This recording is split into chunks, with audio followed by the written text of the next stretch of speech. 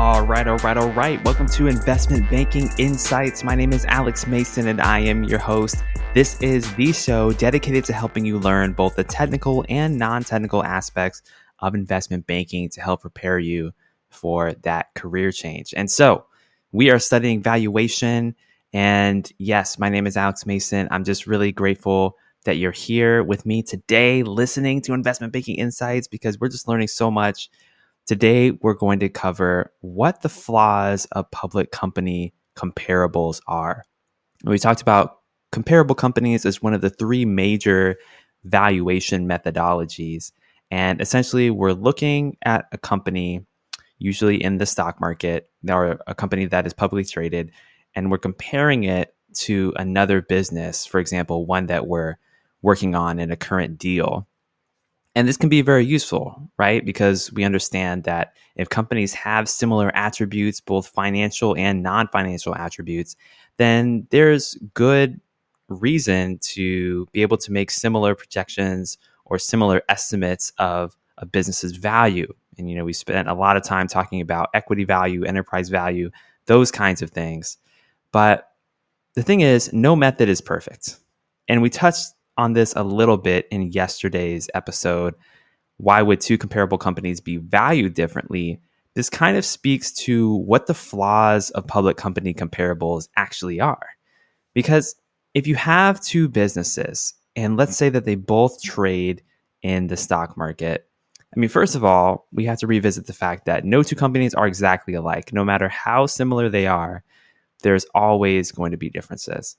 And so if these companies are publicly traded on the stock market, we know from investor psychology and just observation that the stock market is not rational. The stock prices go up, they go down, they go sideways. People spend their entire lives and careers trying to predict what this human invention of capitalism called the stock market will do. And most of the time, they are wrong. Sometimes they're right, but most of the time they're wrong. And that's just because the stock market is fundamentally just an auction-based mechanism for people's emotions and how they feel about the value of a company at a given point in time. That is all it is. It is a market. And in any market, you're going to have human emotions play a role into it. I don't care how many algorithms get invented.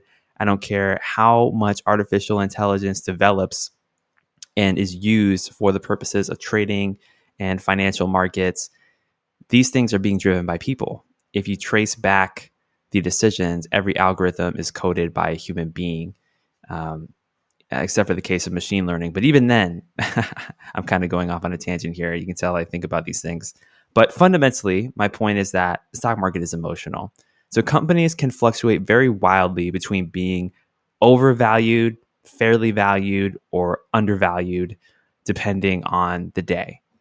If you look at McDonald's stock and you look at where it's at today, you look at where it's at 5 days ago, you look at where it's at a year ago, the prices are all going to be different.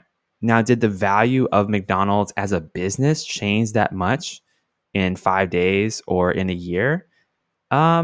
Maybe, but it may also be improbable depending on the business itself. All this to say, stock market is emotional. It doesn't always reflect the true value of any business at any given time. So that's a flaw of public company comparables because you're relying on the stock market, but share prices are not always what they should be if you were to look at it from an intrinsic value or a discounted cash flow basis.